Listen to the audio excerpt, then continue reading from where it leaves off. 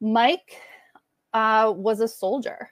Mike, I believe he was 18. We're going to watch a clip where I believe he says his age, but Mike enlisted and he was there, you know, the very day that we invaded Iraq.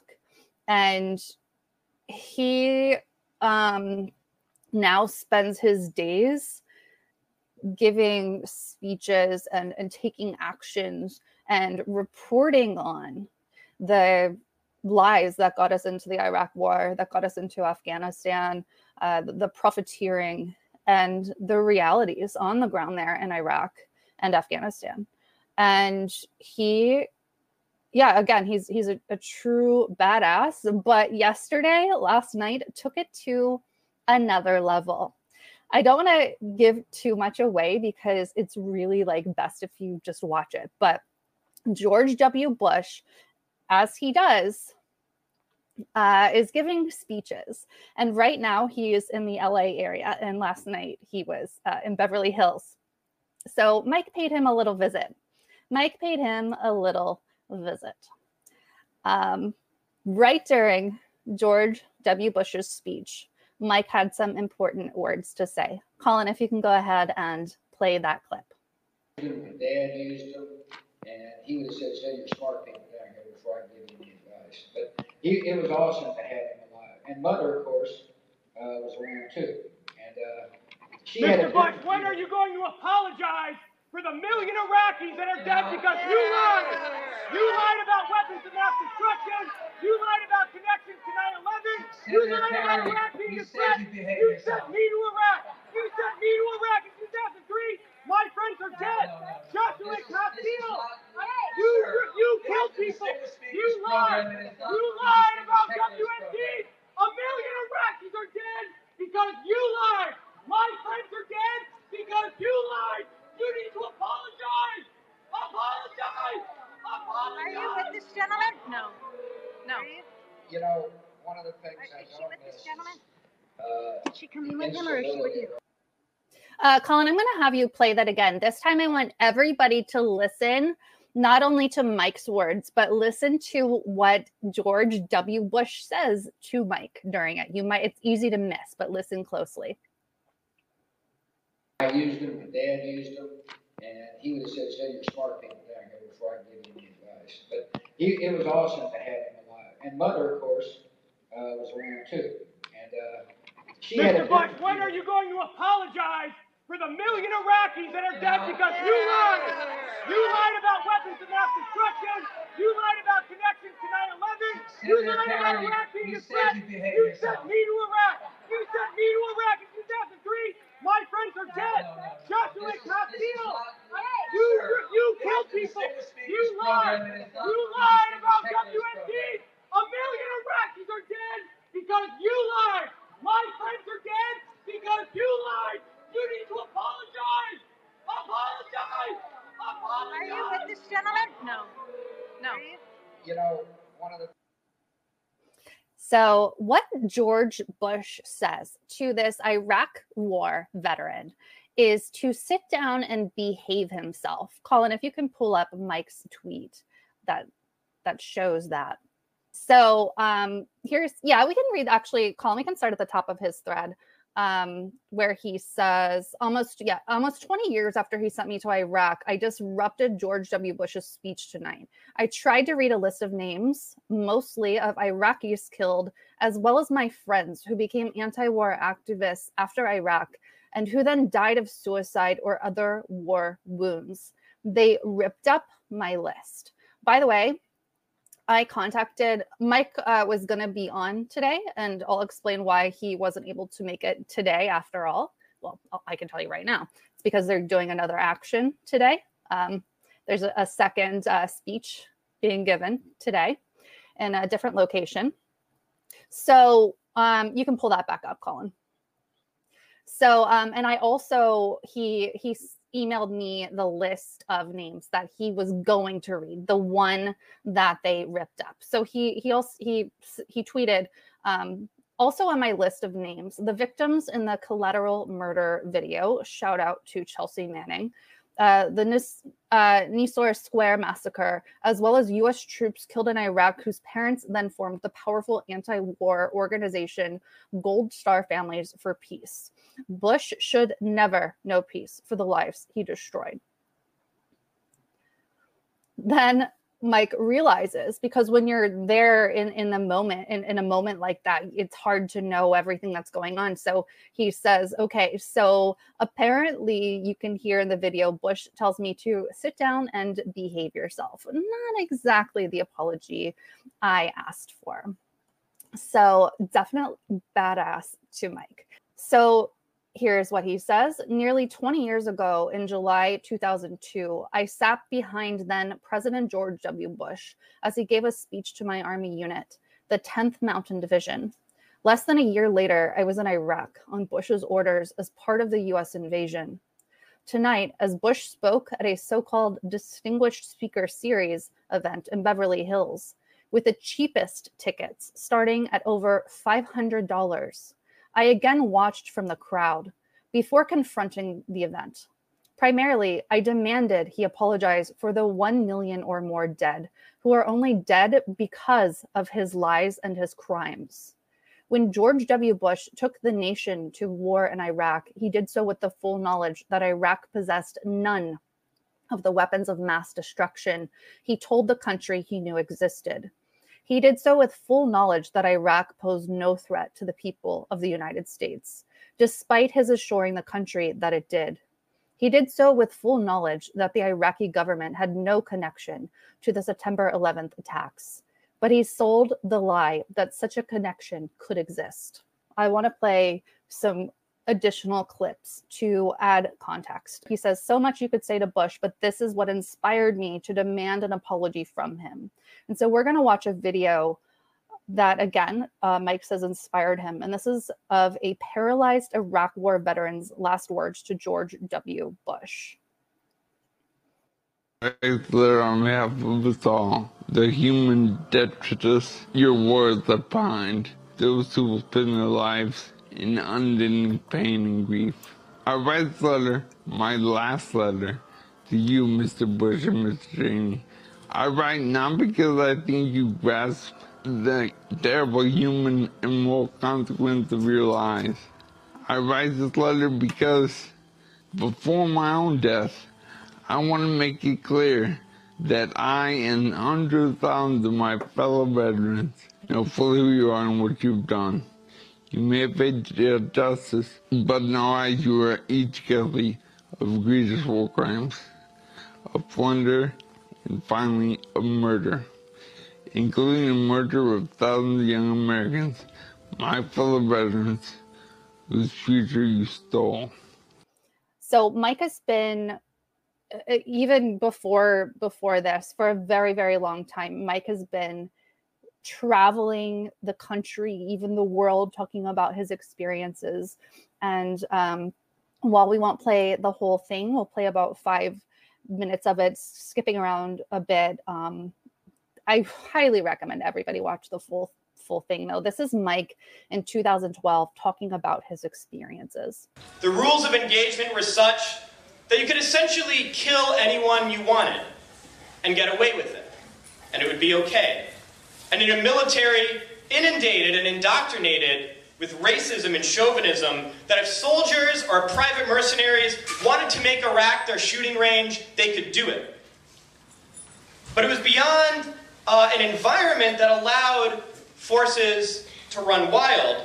It was a matter of policy. I remember soldiers from the 4th Infantry Division, who I ended up being attached to an armored division that rolled into Tikrit, talking about how when they rolled into the city with tanks and armored vehicles, they rolled in just shooting in all directions, shooting tank guns, shooting heavy machine guns, just in all directions to let the Iraqi people know that we were there and that they shouldn't mess with them. Soldiers and Marines who've been to Iraq will tell you that some were ordered to shoot anybody carrying a shovel in a country that has a lot of farmers because most of their infrastructure had been destroyed. Anyone carrying a shovel should be shot because maybe they were using it to dig an IED. That anyone carrying a cell phone should be shot. These were rules of engagement. Some will tell you of a rule known as 360-degree fire, which means anytime a bomb goes off or an IED goes off, the standard operating procedure or the orders are to shoot in 360 degrees in all directions, even in civilian areas where civilians will no doubtedly be killed. I have a little sister who's now 18, so she was 8 about at the time I deployed. I got her name tattooed on my arm before I left. Her name's Rachel. And we were ordered at this one point to kick these families out of their homes for whatever reason. And there was this 8-year-old girl who looked exactly like my sister. And it was my job to drag her out of her house as she was crying, as her parents were crying, as her siblings were crying, arrest the males in her family, put them on a truck and send them to those detention facilities. And I couldn't stop looking at her face because it was my sister's face. And I realized, that this girl was exactly like my sister. That man who was shot was exactly like my father. And that these people were just like my family. And then so what happened was I couldn't stop seeing that everything that we were doing to the Iraqi people, I was doing to my own family. Because they are our family. They're our brothers and sisters. There are no words. Gosh, there are absolutely no words. I really hope everybody watches the full clip. We'll put it in the description. Okay, so this is out of NPR. I just wanted to give everyone an update on what's going on with abortion rights in this country. And it's scary. It's not good. There are no two ways about it. So again, out of NPR, the Supreme Court sets a date for arguments in case that could challenge Roe versus Wade. This is by Nina Totenberg and forgive me if I pronounce this incorrectly, Krishnadev Kalamur. The Supreme Court will hear arguments December 1st in a case from Mississippi that tests whether all state laws that ban pre-viability abortions are unconstitutional. The case, Dobbs v. Jackson Women's Health Organization, has the potential to pose a serious challenge to Roe v. Wade. That's the 1973 ruling that declared that a woman has a constitutional right to terminate a pregnancy in the first 6 months of her pregnancy when the fetus is incapable of surviving outside the womb. Mississippi bans most abortions after 15 weeks, significantly before fetal viability. In a panel of the 5th U.S. Circuit Court of Appeals, one of the most conservative in the U.S. blocked enforcement of the law, finding it in conflict with Roe v. Wade and subsequent abortion decisions. Mississippi's law is one of many that conservative states have passed in the last year or more, seeking to eliminate or severely restrict abortion. Bans on pre-viability abortion have been struck down until now in a dozen states since 2019, including Alabama, Arkansas, Georgia, Kentucky, Louisiana, Montana, Missouri, Ohio, Oklahoma, South Carolina, Utah, and Tennessee. In May, the court agreed to hear the case. Monday's announcement puts a date on that decision. The court's announcement came weeks after the High Court allowed Texas to move forward, for now, with a new law to ban abortions after cardiac activity is detected. This happens usually after 6 weeks, which is often before women know they are pregnant. So there is a lot to that. So first of all, I want to once again highlight the 6-week thing. 6 weeks pregnant really means 4 weeks because they add on the 2 weeks since the woman's last period. That is not a lot of time. A lot of women have no idea that they're pregnant at all at that time. The other thing is that It doesn't matter what you think about abortion. It doesn't, because it will always exist and it has always existed. If we eliminate abortion, if we knock down Roe v. Wade, that simply makes it a rich woman's game. It will always be accessible to rich, powerful women. Poor women will be harmed by this. It's disgusting, and it's going to get worse. And so what do? Well, we keep fighting, we keep talking about it, but really, what do? Texas is a disaster right now. Women are fearful. There are reports from obstetricians in other states around Texas reporting that women are traveling to them. Well, a poor woman who works 3 jobs or 2 jobs or whatever it is can't travel to another state to get their abortion.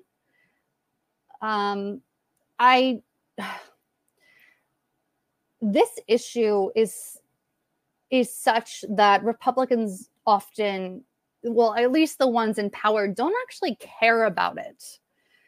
They only care that it is such a single issue for so many. They only care that they can use this as a talking point. They can use this as a fundraising point. I've already mentioned, I went into a DC abortion rights rally or whatever it was, abortion rights exhibit, or anti-abortion, excuse me. So pro-life. I went to a pro-life event, it was the weirdest thing ever. It's up on YouTube here somewhere. It was such a weird event.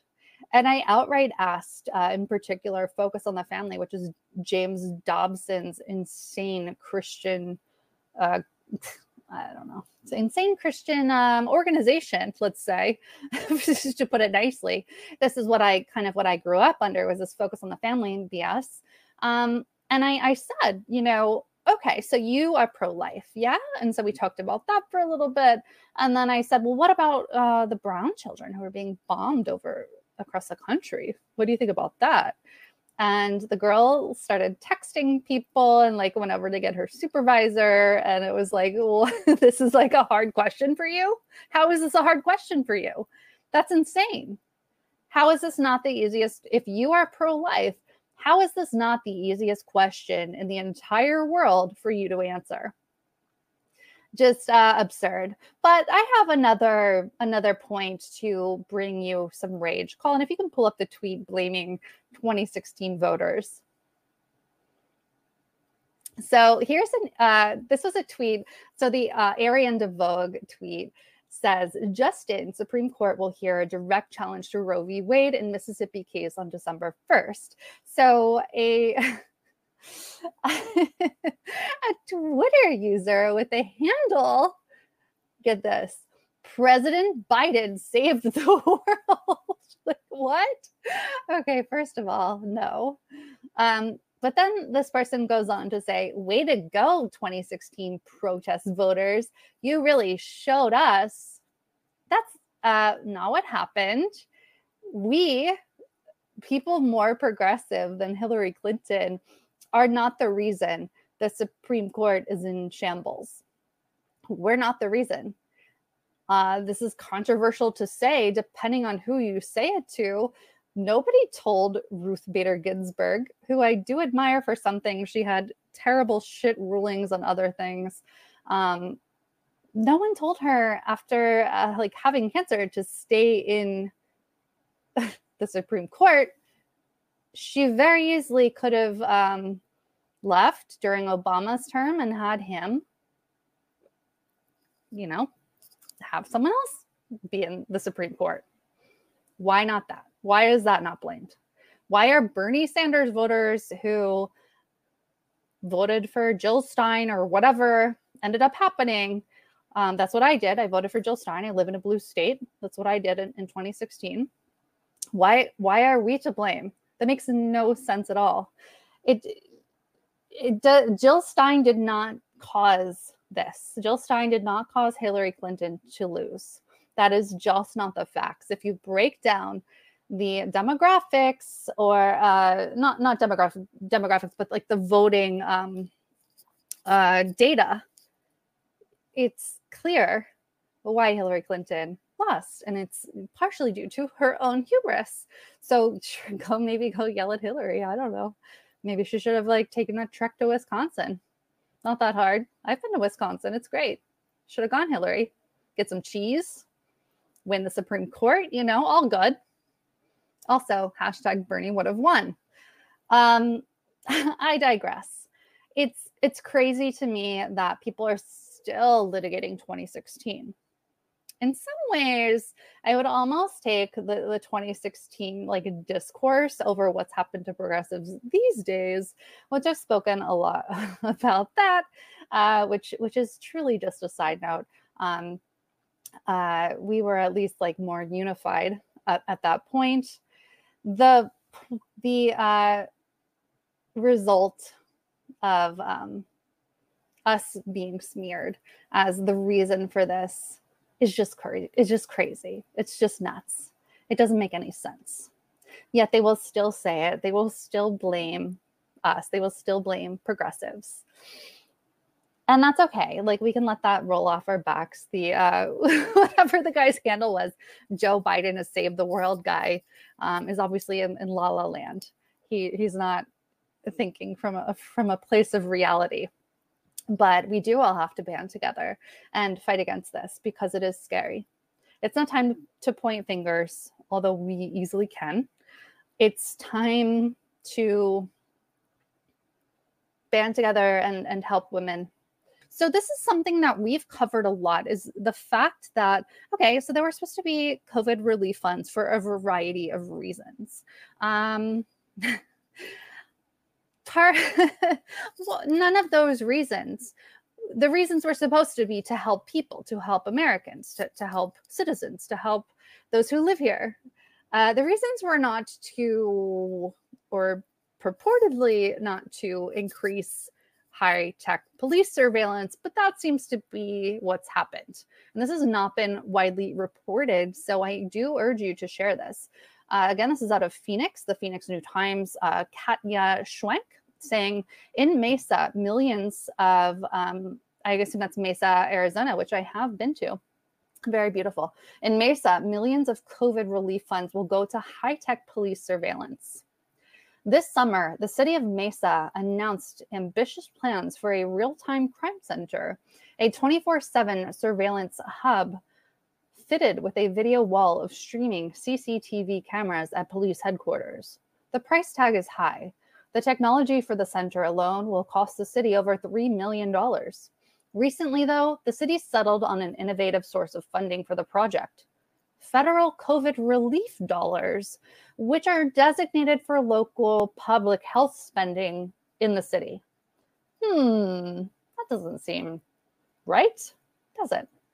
Currently, $3.3 million of the $52 million Mesa received in the American Rescue Plan Act, ARPA, earlier this year is earmarked for the center. The city will still have to foot the bill for staffing and remodeling without the help of the relief money. Oh, let's shed a tear for them. City leaders say they hope to have the system up and running by December. It'll be very high tech, Deputy City Manager Michael Kennington promised the City Council at an August 26 meeting. Mesa's mayor, John Giles, has since greenlit the proposal. The proposal is not particularly anomalous. As cities find themselves swimming in another round of federal relief dollars, plenty of the money is finding its way to law enforcement, encouraged by the direction from the Biden administration to use the funds to help reduce crime. Yeah, that's insane. Cities are finding themselves swimming in federal relief dollars. You know who is not finding themselves swimming in federal relief dollars? The people who are being evicted, the people who are ill, the people who are really suffering from this pandemic. COVID relief dollars does not need to go to high-tech police surveillance. In no world does that make any sense at all. That's just insane. It makes no sense. This is infuriating. Again, I have to reiterate, this is not really making news anywhere. I don't even remember where I saw this like one random tidbit article in this small town paper. To continue, let's see. Elsewhere in the country, police departments have purchased everything from all-terrain vehicles to artificial intelligence with virus relief funds. Despite robust opposition, Phoenix gave bonuses to police officers with the money back in April. WTF. Police departments have seen the grant money as a way to pay for all the fancy technology and equipment they've always wanted. God, but never had a reason or the funding to get, said Matthew Gariglia, a policy analyst with the Electronic Frontier Foundation, an organization that monitors law enforcement surveillance. All of a sudden, you have cops saying, you know what we need to fight COVID? We need drones. I mean, God, help me. Mesa, whose police department boasts that its crime rate has dropped to the lowest in recorded history, received a $52 million ARPA grant in May. It was divvied up into different spending categories: public health initiatives, economic recovery, and community services, as well as increased pay for some city employees. The $3.3 million dedicated to the Real-Time Crime Center comes out of the pool of $8 million that is meant for public health. Another $160,000 of the public health funds will be used to purchase body scanners for jails. This is the second time COVID funds have boosted Mesa's public safety budget, which also includes the city's fire department. More than half of the $90 million in CARES Act funds Mesa received last year were allocated to public safety. Let's see here. Andre Miller, a pastor and longtime civil rights advocate in Mesa, told Phoenix New Times he found the budget increase to be obscene. Maybe we'll have to try to get that guy on for sure. It's not fully clear, so I scrolled down a bit. It's not fully clear exactly what Tech Mesa plans to buy with the $3.3 million. It will fund the video wall of cameras at the center, plus integration software, but the city already has CCTV cameras, and in May, spent $300,000 on another new mobile camera system. The Mesa police chief and the city manager did not respond to inquiries from the New Times. Wow.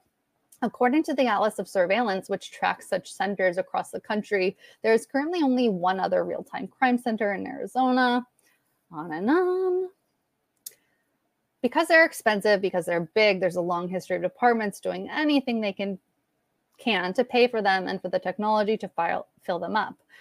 Gariglia explained some departments have even used private donors or corporate sponsors. Then they link up to as much surveillance as the department has. So far, there has been little dissent from the council or the mayor regarding the proposal. Just one council member, Kevin Thompson, inquired about privacy issues during an initial presentation in June. Goes on and on. Mesa would disagree. Kennington says that the city's plans follow federal guidance to bolster public safety with the relief funds. Yeah, that's not what this is doing. Critics argue that the definition is narrow. Public safety encompasses a lot more, Miller said. As Gariglia put it, there's no way to police yourself out of a pandemic, and there's certainly no way to surveil yourself out of a pandemic. I don't even know what to say to that story. How far we've fallen from hashtag defund the police, right? When we had hope that the protests surrounding George Floyd's murder at the hands of police, as well as the many murders before and since then of Black men and Black women, Breonna Taylor, for one. How far are we fallen?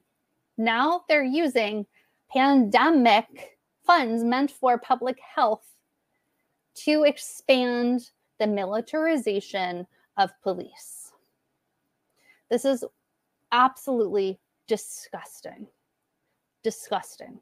And it's flying under the radar. And this is just one location. And there are so few journalists who are actually doing this work. Like, kudos to these journalists in Phoenix who dug this up about Mesa.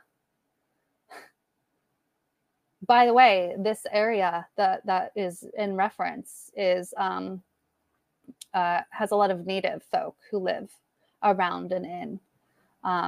So imagine that. Imagine that.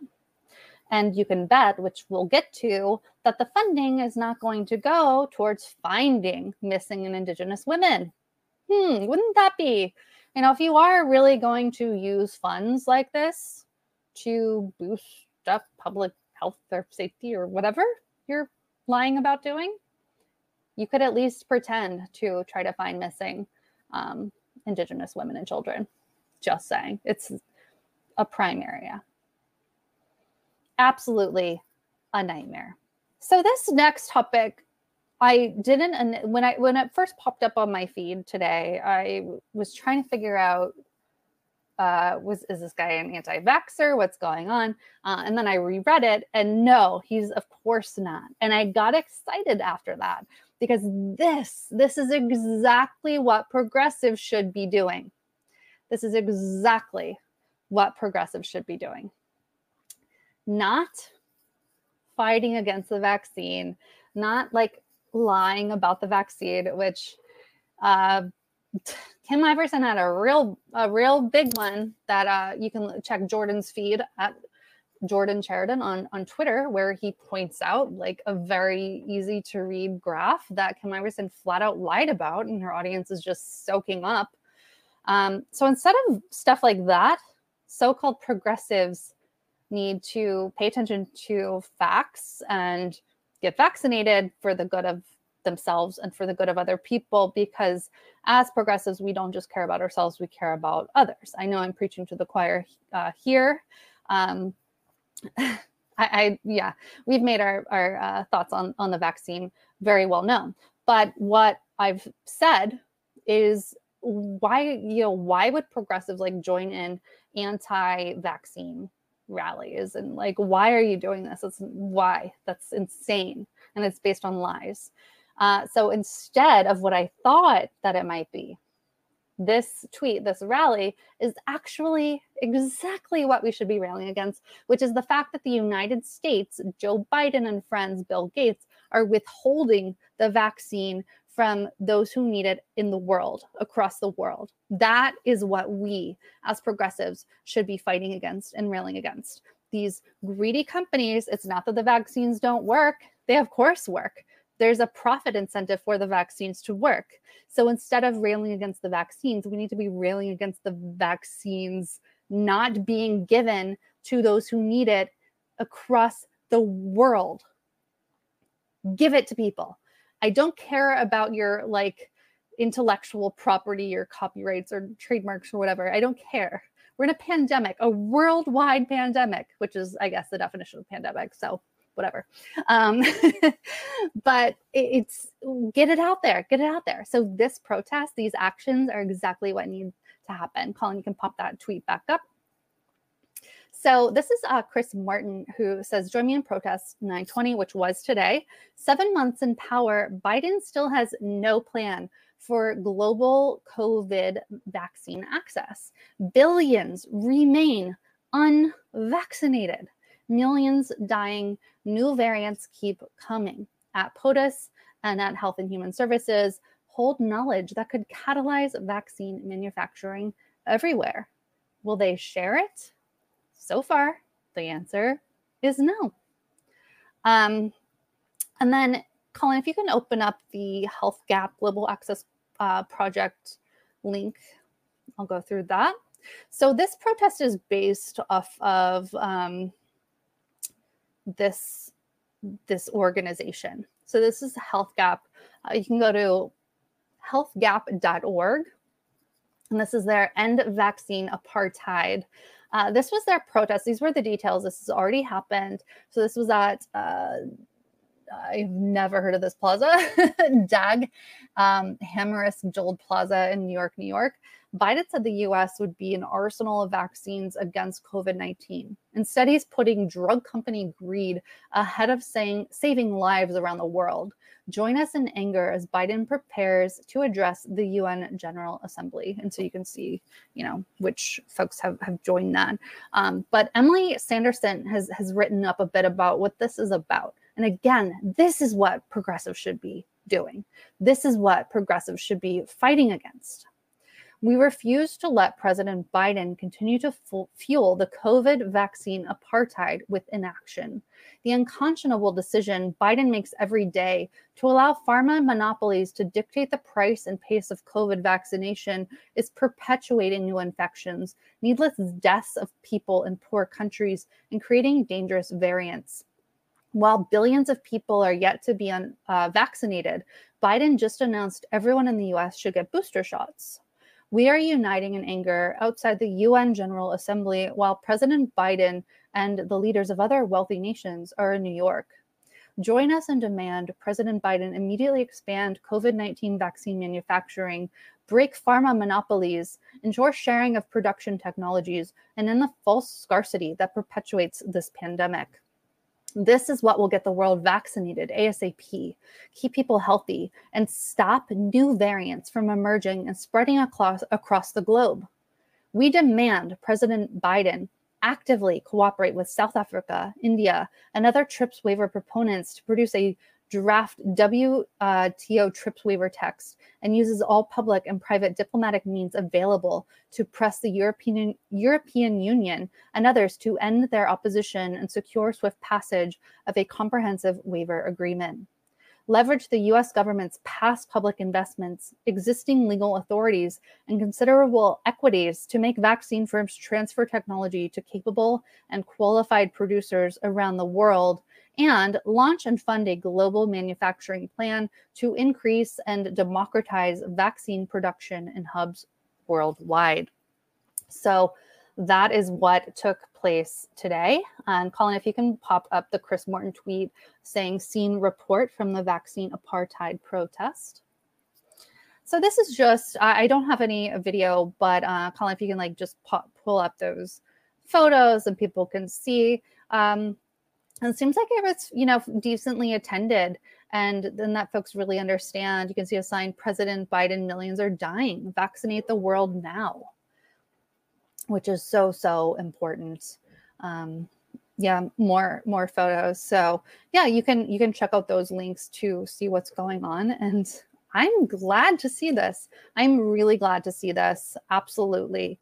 I think it's so important. And once again, as progressives, we know that the facts are that the vaccine works. Yeah, it really sucks that I'm no fan of Fauci. I'm no fan of Biden. The fact is that the vaccine works. It really sucks that vaccination rates are so low, which is part of why we're having the problems we're having.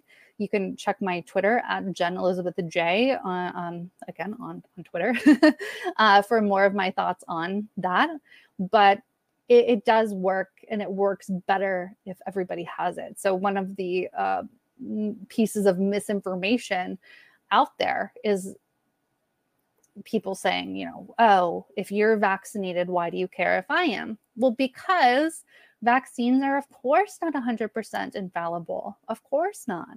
And I think that Biden and Fauci could have done a much better job of explaining not only that, but the fact that the science, the technology behind this vaccine is not brand new. They didn't just pull this out of their behinds.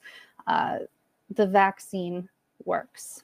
I really think everybody should read the book, How to Lie with Statistics, because some, including some purportedly on the left, are doing a really bang up job of lying with statistics. So we should be fighting for those in other countries, not yelling about the vaccine. So this is Shayla Davis saying, I'm shaking reading about the discovery of Gabby Petito's body in Wyoming. While we're watching this case unfold, please take 5 seconds to read about Daniel Robinson, a geologist who went missing in the desert outside Buckeye 3 months ago. His father is still looking for him. So this is something that I want to highlight. Gabby Petito got insane media coverage. She got her own subreddit, her own Discord chats, a lot of things. A lot of people's attention were driven by this. And in my opinion, rightly so. Now, it feels almost ghoulish to mention this, but I have to. It's partially or largely because she was a very attractive young white blonde girl that she got this much attention. I mean, it's a literal phenomenon that has been studied of pretty white girls who go missing and getting enormous attention. So I don't bring that up to diminish Gabby's memory at all. This is horrifying. I am so sorry to her family. This is awful. So this is CNN. FBI spends hours searching family home of Gabby Petito's fiance, Brian Laundrie, as he remains missing. The FBI tweeted Monday evening that the search was finished, but the investigation is going. Meanwhile, investigators are still searching for Laundrie, who returned to the Florida home without Petito earlier this month, declined to talk to investigators, and then went missing last week. The search for him had centered on a nearby nature reserve, but investigators shifted their focus after they exhausted all avenues in searching the grounds there, Northport Police spokesperson Josh Taylor said Monday. On Sunday, human remains that officials believe to be of Petito's were found in an undeveloped camping area in Wyoming's Bridger Teton National Forest on the eastern edge of Grand Teton National Park. Yeah, I mean, there's a lot to this case. It's a real rabbit hole. It's really, really sad. It's just horrible. So I hope we find more information out. I hope that if indeed he is the one who did it, I can't say he did because I don't have those facts, but as a person, if I'm gonna, look at the circumstances and look at everything that's happened, why is he on the lam? Just saying. So yeah, I'm gonna keep up with Gabby's story, but Jordan and I have long wanted to do a series a reporting series on missing and murdered Indigenous women and children. I would like to also do children because it's a truly disgusting and horrible phenomenon. And so, as we've talked about, it's an actual study phenomenon that, the world, our country pays attention to missing pretty white girls and not anyone else. So, Colin, if you can pull up the stats on Indigenous people. It's not shocking, but I'll go ahead and use that word. It's shocking to really see it in print. So, one second here. 710 Indigenous, this is out of insider.com by Kelsey Vlamis. 710 Indigenous people are missing in Wyoming where Gabby Petito disappeared. So let that settle. Let that settle. 710 Indigenous people are missing. The disappearance of Gabby Petito, possibly in Wyoming, has caused a national outcry. But in the same state, 710 Indigenous people were reported missing from 2011 to 2020. Despite the extent of the issue, missing and murdered Indigenous people get less media coverage. Silence is violence. No, Gabby Petito is not Native American. She is she was a very beautiful, thin white girl, which doesn't diminish her death or the importance of covering it, but it does make it clear that Indigenous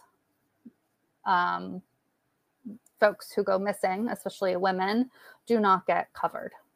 So that is what I'm highlighting right now, is the fact that while Gabby Petito got all of this media coverage, got her own forums set up, her own subreddits, there are actually 710 Indigenous people, mostly girls, who are missing from the same area where Gabby was found.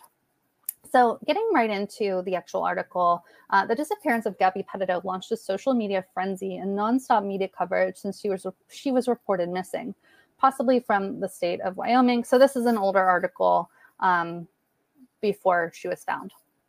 But hundreds of cases of Indigenous people reported missing in the exact same state over the past decade have not been met with the same furor. At least 710 Indigenous people, mostly girls, went missing in Wyoming from 2011 to 2020. This according to a January report published by the state's Missing and Murdered Indigenous People Task Force. The vast majority, 85%, were kids, while 57% were female. The report found 50% of missing Indigenous people are found within 1 week, while 21% remain missing for 30 days or longer. Only 11% of white people remain missing for that long, according to the report. Petito, a 22-year-old white woman from New York, was reported missing on September 11th. Her family had last spoken on the phone, so we had gone over that. Wind River is the only reservation in the state, home to thousands of Shoshone and Arapaho Indians. But the report found Indigenous people have been reported missing in 22 out of the state's 23 counties, making it a statewide problem. The report also looked at media coverage, finding only 30% of Indigenous homicide victims even made the news, compared to 51% of white victims. When the murders of Indigenous people were covered, the news reports were overly graphic compared to white people. The missing and murdered Indigenous persons movement has received increased attention in recent years. Wyoming Governor Mark Gordon established the Missing and Murdered Indigenous Persons Task Force in 2019 after being pressured by advocates to address the problem. So that's just one kind of angle. And this is something, once again, Jordan and I plan to do a lot more reporting on this, because the number of women and children, Indigenous women and children who go missing is so disturbing, and it's very much underreported. So even those statistics, take with a grain of salt, it's very, very underreported. Next, I want to go back to that the gentleman we talked about before. So this is Daniel Robinson. And so if you can pull the Newsweek article up, Colin, this is a Black gentleman who is missing, and of course did not get anywhere near the coverage that Gabby Petito got. Gabby Petito case sparks appeal over unsolved disappearance of Arizona man by Jack Beresford of Newsweek. The discovery of a body believed to be that of 22-year-old Gabby Petito has prompted fresh appeals for help in locating missing man Daniel Robinson. On Sunday, the FBI confirmed that the human remains consistent with a description of Petito were discovered in the Spread Creek area of Wyoming. In the wake of the discovery, Shayla Davis took to Twitter to shine a light on Robinson's disappearance. And so we've already read that tweet. She's received a lot of retweets and likes. Daniel was first reported missing on June 23rd. He was last seen earlier that day, leaving a job site near Sun Valley Parkway and Cactus Road in his 2017 blue Jeep Renegade with license plate NLA2CMA. A field geologist who moved to Phoenix for his work, Daniel regularly worked on sites in remote desert locations, often in extreme conditions. He is described as 5'8" with black hair and brown eyes and does not have a right forearm or hand. According to the Buckeye Police Department, Daniel did not tell anyone on site where he was going or why he was leaving. On July 19th, his Jeep was discovered near a ravine close to where he was last seen. The vehicle had sustained significant damage. The airbags had been deployed, and initial evidence indicated the driver had been wearing a seatbelt.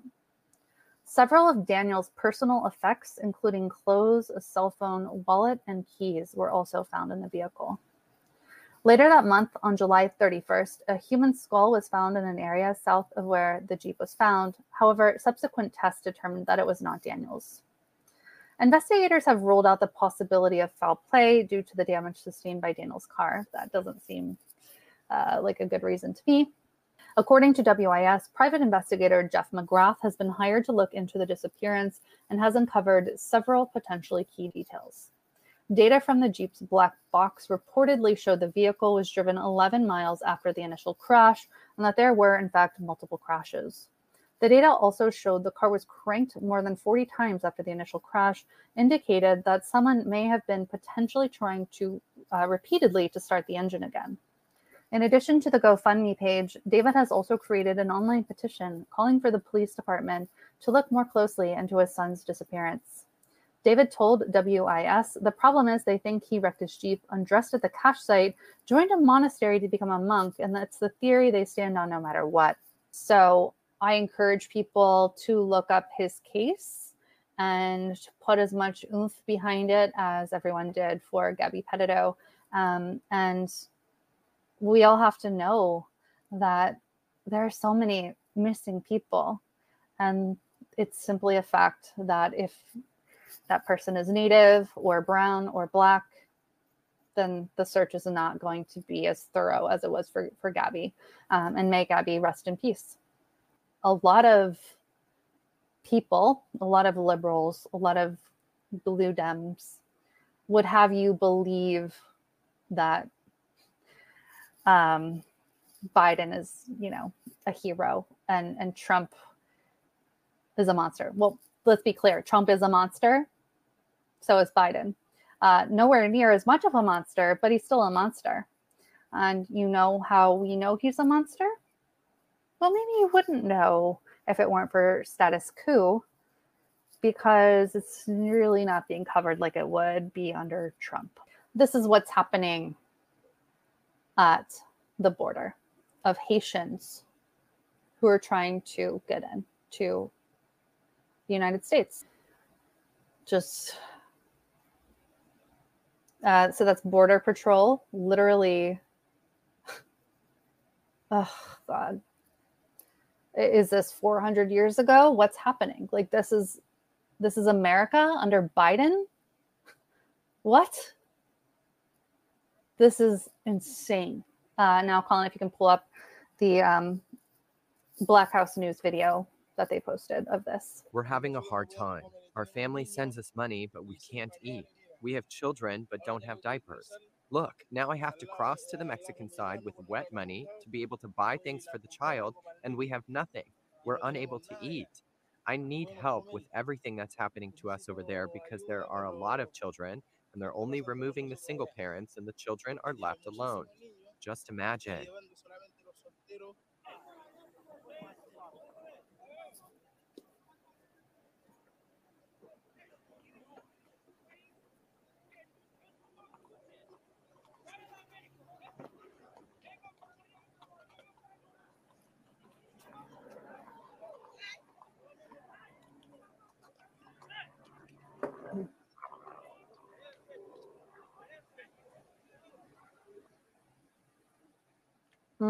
God, and liberals don't care. Bidenites, Hillary stands don't care because this is not happening under Trump. Or maybe they would care if they saw it, but the media doesn't care to show it if it's not Trump doing this. Like, can you imagine the hashtags and the outrage from the resistance Twitter accounts if this footage were gotten under Trump? I mean, God, man. So let's go through the Washington Post piece, Colin.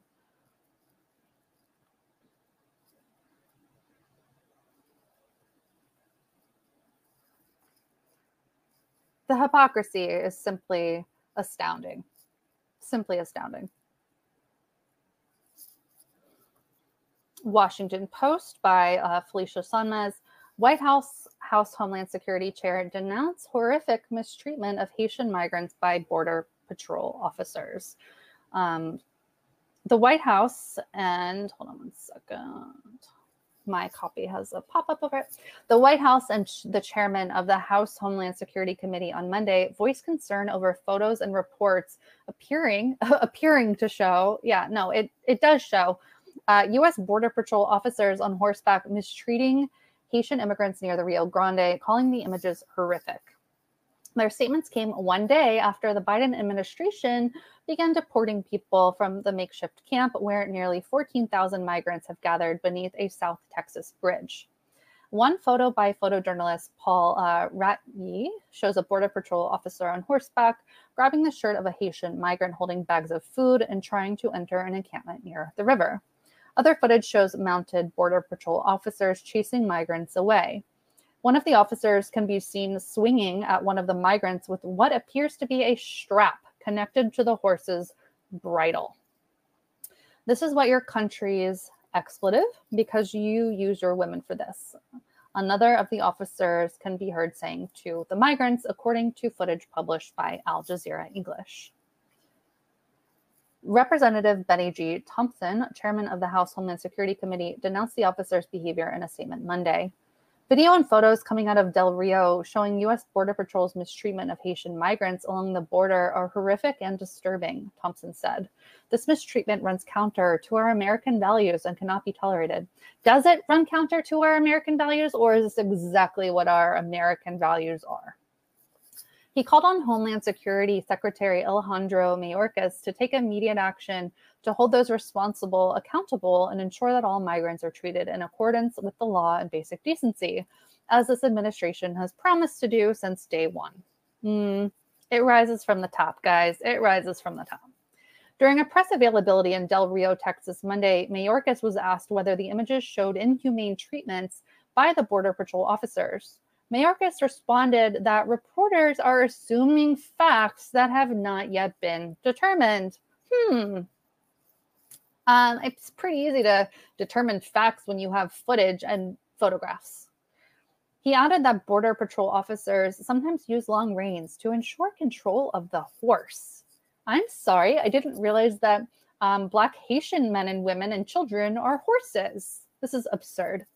And that we are going to investigate the facts to ensure that the situation is as we understand it to be. BS. Border Patrol Chief Raul Ortiz said he believed it was likely the officers were trying to control the horses so that no migrants would get injured as they were trekking across the river, and that any actions they took were in the name of security. I mean, are you kidding me? This is absurd. People cannot stand for this. And as we witnessed in some of the videos and pictures, the migrants were going back and forth, Ortiz said. We do not know who are the smugglers and who are the migrants. So it is important that these Border Patrol agents maintain a level of security for the migrants and for themselves. White House Press Secretary Jen Psaki fielded several questions about the images during Monday's news briefing. Psaki described the footage she has seen as horrific, but said she is seeking more context and information on the events that took place. I have seen some of the footage, Psaki told reporters. I don't have the full context. Oh my God. I can't imagine. Well, let's take a look at our actions in Haiti for some more context. How about that, Jen Psaki? Let's circle back to that. I can't imagine what context would make that appropriate, but I don't have additional details. I don't think anyone seeing that footage would think it's acceptable or appropriate. Asked whether she believes action should be taken against the officers involved, Psaki responded, of course, they should never be able to do it again. My God. Oh my God. I don't know what the circumstances would be. It is obviously horrific, the footage. I don't have any more information on it. Deteriorating social and economic conditions in recent years in Haiti worsened recently. I don't know why they put that word in there, by the pandemic, have become too hostile to bear for some migrants. Yeah, Felicia Sanez, why don't you say why conditions have worsened in Haiti in recent years? Prompting them to join a persistent exodus to the northern half of the Americas. While it's not clear how or why thousands of specifically French, Creole, and Spanish-speaking Haitians converged simultaneously at one isolated outpost on the U.S.-Mexico border, what is clear is that many of their migration stories began long ago. Theirs is an unending tale of displacement, discrimination, and deportation that many had hoped would end in Del Rio, Texas, and lead to a permanent home. Oh my. I cannot even begin to explain how furious I am about the framing of that Washington Post article. First of all, absurd. And the fact that the official statements are what they are and that reporters are just like, okay, cool. Like, let's just report this like it is. Like, yeah, obviously as journalists, we have to say like what the comments were, but we also have to say what reality is. Like, Haiti didn't magically start having problems on its own. Like, it's not magic. It's us. It's us. And now here we are whipping Haitians, women, Black women and children and men for trying to live. That's it. For trying to live. We're disgusting. Biden's disgusting. He needs to take responsibility for this. He wanted to be president. Well, here you are. You're president, Biden. What are you going to do now? What are you going to do now? Biden is like, it's insane to me, the so-called progressives who are saying that Biden is worse than Trump. Like, that's just literally crazy and nonsensical. That doesn't mean that Biden is good. Clearly he's not. Look at this. Look at what's happening under his watch. He needs to be held accountable.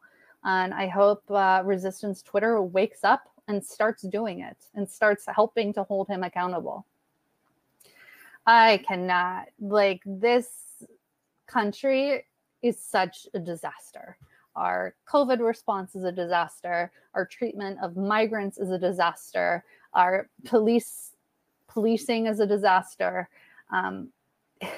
It's easy to see why people are getting so discouraged and why there are such mental health issues lately. Increasingly. It's really devastating and hard.